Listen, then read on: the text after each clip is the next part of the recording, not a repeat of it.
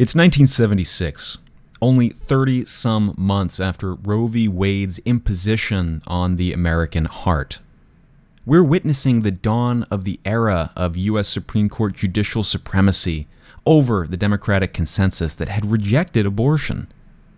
It is at this moment that a young congressman named Henry Hyde stood up on the floor of the U.S. House of Representatives to speak raw truth to the grim new powers behind American abortion culture. Representative Hyde, hailing from Illinois' 6th Congressional District outside of Chicago, invoked the memory of the horrors of the Second World War in his remarks, introducing the need for protection of American taxpayer dollars from needlessly financing abortion expansion. Representative Hyde saw that the eugenic mentality that drove Nazi crimes against humanity had come to America in the form of abortion, even well within living memory of that titanic conflict. And in the face of any growing threat, containment would be the first necessary step, the stopping of the expansion of a social threat, whether slavery, Nazi aggression, or the infanticide that is every abortion. Representative Hyde became the namesake of the Hyde Amendment, which prohibits the use of federal taxpayer dollars from financing abortions and abortion businesses. The Hyde Amendment has for decades ensured that no American would be implicated in the tragedy of abortion via taxpayer support for abortion culture. So Hyde was more than just a buzzword or a policy idea. Hyde was a real man who had an impact on America so substantial that we are still wrestling with his vision and the consensus against needless abortions today, more than a decade after the man's passing from this life. Congressman Hyde's work couldn't be more relevant today, as many politicians, even those who formerly supported the Hyde Amendment, like President Joe Biden, have now turned away and embraced the promotion of abortion and its taxpayer financing. Now, more than ever, it's vitally important to hear from the man behind the Hyde Amendment himself, since the drama of the $1.9 trillion COVID relief bill became, unfortunately, the first spending bill since 1976 without Hyde protections. Fortunately, Congressman Hyde's 1998 remarks remain instructive to us today. The congressman covers the horror of partial birth abortion, the need for enlightened Americans to work against abortion and to promote better alternatives, and the need to support mothers and families facing unexpected pregnancies. Let's listen in to Congressman Henry Hyde's remarks to Americans United for Life. I am Tom Shakely, and this is Life, Liberty, and Law.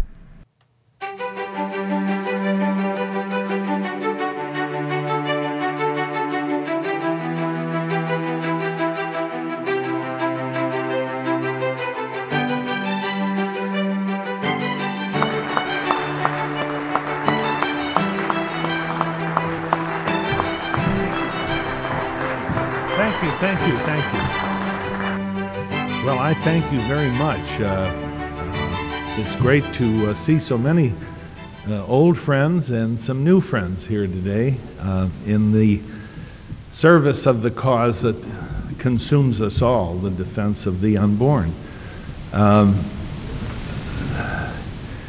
There is a tremendous burden of presumption on my shoulders trying to tell any of you anything about this subject. You're all soldiers who've been in the trenches for years, and many of you have made enormous contributions to the cause, and this is a war that never ends. We go from skirmish to skirmish and battle to battle. Occasionally we win one. We win a good one. And it is those victories that encourage us to go on, but even if we didn't win them, the fight is certainly worth the candle. Thomas Wolfe wrote his great novel, one of his great novels, You Can't Go Home Again. It came out about 1938, and he has a chapter in there called The Beggar on Horseback. And he adapts it from the writings of the famous German poet Goethe, where he says that all progress is never in a straight line, but it's like a drunken beggar on horseback, reeling and lurching. But the important thing is not that the beggar is drunk or that the horse is reeling and lurching, but that he is mounted and is going forward. Well, that's maybe a good definition or analogy to the pro-life cause. We never quite get there. We won't get there till Roe v. Wade is outlawed or reversed, whether by a more enlightened Supreme Court or by an enlightened Congress with an enlightened electorate to ratify a constitutional amendment. I don't see that as going to happen. We had high hopes that we'd get a Supreme Court under Mr. Reagan, under Mr. Bush, that would reverse Roe v. Wade, but we didn't. We were very disappointed and dismayed. I won't use the word betrayed, but it rhymes with dismayed, doesn't it? In any event, we understand that we have to nibble at the edges, take our chances, seize the opportunities when they're available to us. Partial birth abortion is the current cause celeb among the pro-life movement. Partial birth abortion has a tremendous advantage in that it focuses on the baby. One of the real problems in discussing the abortion issue as such is it's hard to get people to visualize what they cannot see. And out of sight, out of mind, no matter how illogical that is in the context of pregnancy, it's a fact. And the baby cannot be ignored in partial birth abortion. The baby is right there. So that issue has been of help in focusing people on the abortion issue, just what it is. There's an enormous amount of ignorance among people about abortion, about pregnancy, about a child in the womb, about how abortions are done. And I was thinking only this morning, wouldn't it be nice if universities, some universities anyway, had a course in abortion, a course in the history of abortion, in the biology of abortion, the consequences of abortion, would invite people in to lecture to the class. But there are so many electives in colleges that are inconsequential. It would seem to me the more educated a cadre of spokesmen on this issue could be developed, the better for our cause. The pro-abortion movement is fueled by a total lack of imagination. They really have no idea of the potential that they're exterminating in their praising of what they are pleased to call pro-choice. It's so interesting because it's so hypocritical. You don't hear a word from these people in criticism of the worst violation of the pro-choice philosophy, which is China's coerced abortion, family planning, family limitation programs. I mean, it's there, and it happens every day, and it is the opposite of choice, where women are forcibly sterilized, children are taken away from them, but you don't hear a sound from them. So hypocrisy reigns supreme. I think it's well for every pro-lifer to get a directory of care and counseling services so that you can tangibly wave it in front of your opponents who take some perverse pleasure in saying that the pro-life movement only cares about the child up until birth and then loses interest. I have a wonderful directory which I got from National Right to Life, but it's got hundreds and hundreds and hundreds of care and counseling agencies that help women get over the problems of unwanted pregnancy and the attendant problems with that, and they're wonderful. They exist. They need our support. You ought to find one near where you live and support it as fully as you can. But this is an aspect of what we do that deserves wider currency and wider propaganda, because it's part of the pro-life movement. The pro-life movement doesn't end with birth. During the last debate on partial birth abortion, that is the last debate in the House on overriding the president's veto, we did very well. We got 296 votes. There were some more votes we could have gotten, but due to illnesses, were not present to make the vote. Bill Young stands in my mind. He was having some heart surgery. He's very pro-life from Florida. And so I know we'd have gotten his vote, and there were some others too. But during that debate, I was wondering how to not be so redundant and recapitulate things that had been said before. And I thought of the movie Amistad, which I hope some of you have seen.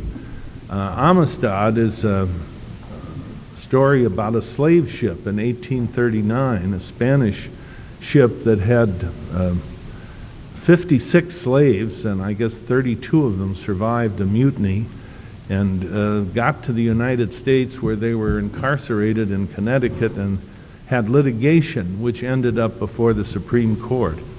But it's a fascinating story and had enormous pro-life significance in my judgment.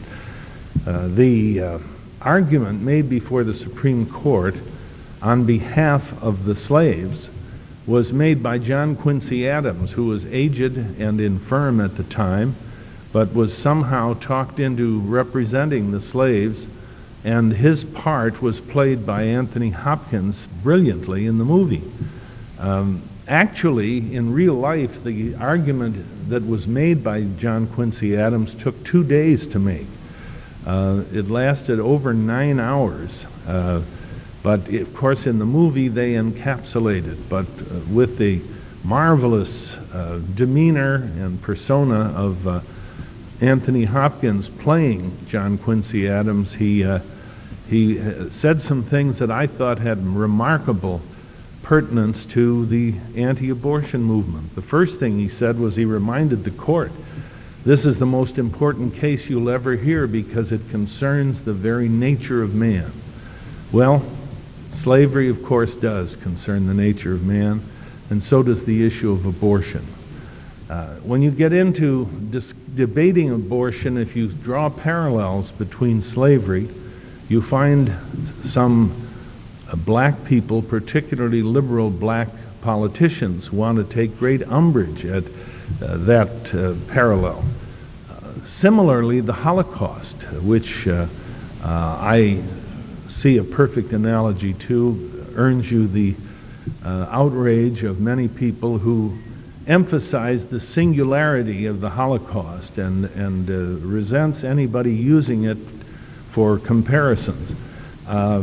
My own view is that the Holocaust and slavery shares a common thread with abortion, namely the dehumanization of people.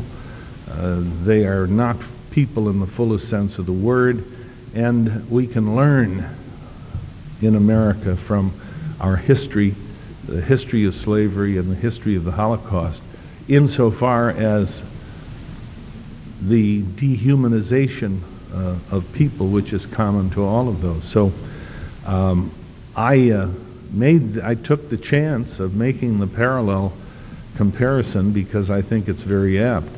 But the question of abortion concerns the very nature of man, too. The second thing he said in that statement, during his closing argument, he walks up to the wall where there's a copy of the Declaration of Independence. And he says, what are we going to do with this embarrassing document, with its conceits of life, liberty, and the pursuit of happiness and individual rights? All men are born equal. He said, I have a modest suggestion. Let's tear it up. How appropriate for the pro-life movement, because the inalienable right to life is the first right, and it's an endowment, not an achievement. from the Creator. So that is one of the most powerful arguments we have historically in defense of the unborn. And then during the course of the argument, something occurred that I have been waiting for years to figure out how to handle. It has always occurred to me that when somebody dies, when an abortion occurs, that that person has had ancestors going back to the Garden of Eden.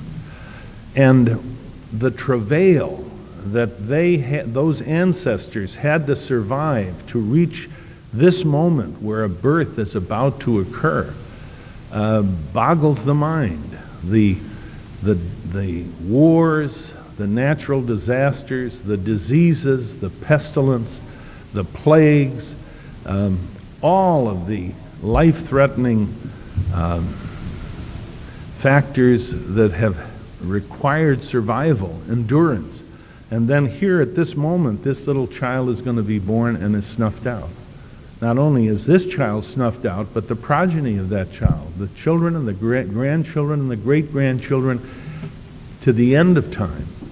And so it just seemed to me that theme required a great dramatist to explain to people what a real tragedy in abortion is, what a foreclosing of the future, and what a waste of centuries of suffering and travail to end up being killed at the moment you should be born. And that whole notion was very simply handled in the movie by the leader of the slaves, a man, very impressive, tall, strong person named Cinque, who called upon his ancestors to give them spiritual support in their trial. That was the way of his tribe, the Minde in Sierra Leone. Call upon their ancestors to bring their spiritual support to them. So he said, we're not alone. We have the spirit of our ancestors. And as Hopkins, playing Quincy Adams, says to the court, the only reason those ancestors ever existed back to the beginning of time was so that he might be here today. Well, that's true of all of us. The only reason our ancestors lived is so that we might be here today, and our children and our grandchildren. So those three ideas, it seemed to me, were helpful in dramatizing the importance of what we're doing in trying to defend the unborn.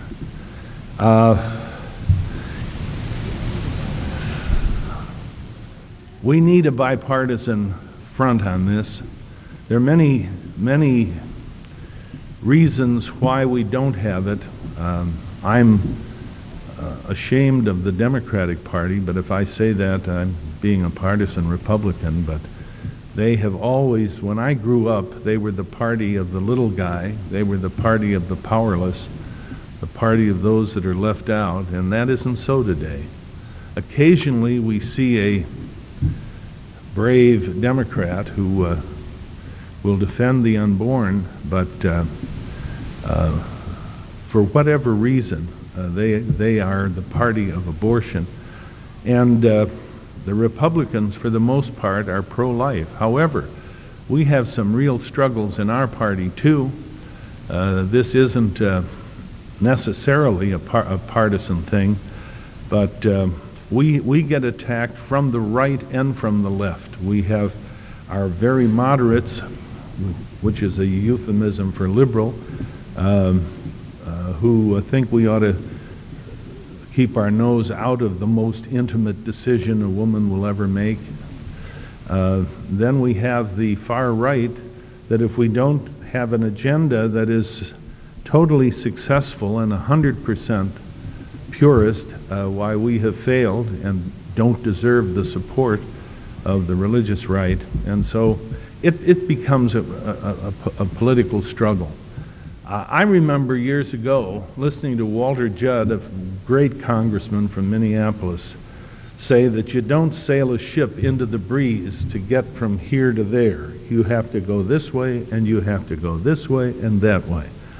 And I'm faced with a problem of whether or not we stand absolutely unqualifiedly against all abortions and not have the votes to save thousands of babies, or whether we go this way and go that way, and is that a compromise of our conscience? Well, when you're faced with having to make that decision, it's a little tougher than when you're writing about it or thinking about it or preaching about it. If a house is on fire and you can't save everybody, you try to save whom you can, what you can. Rape and incest, in my judgment, are absolutely no reason for an abortion. They're even more of a reason for loving the other victim in that crime, and that would be the unborn child. But the American people aren't there. And if you want to stop the 99% of abortions from being federally funded, you make those exceptions, and you hope and pray that over the years education, understanding, and logic will overcome those as exceptions.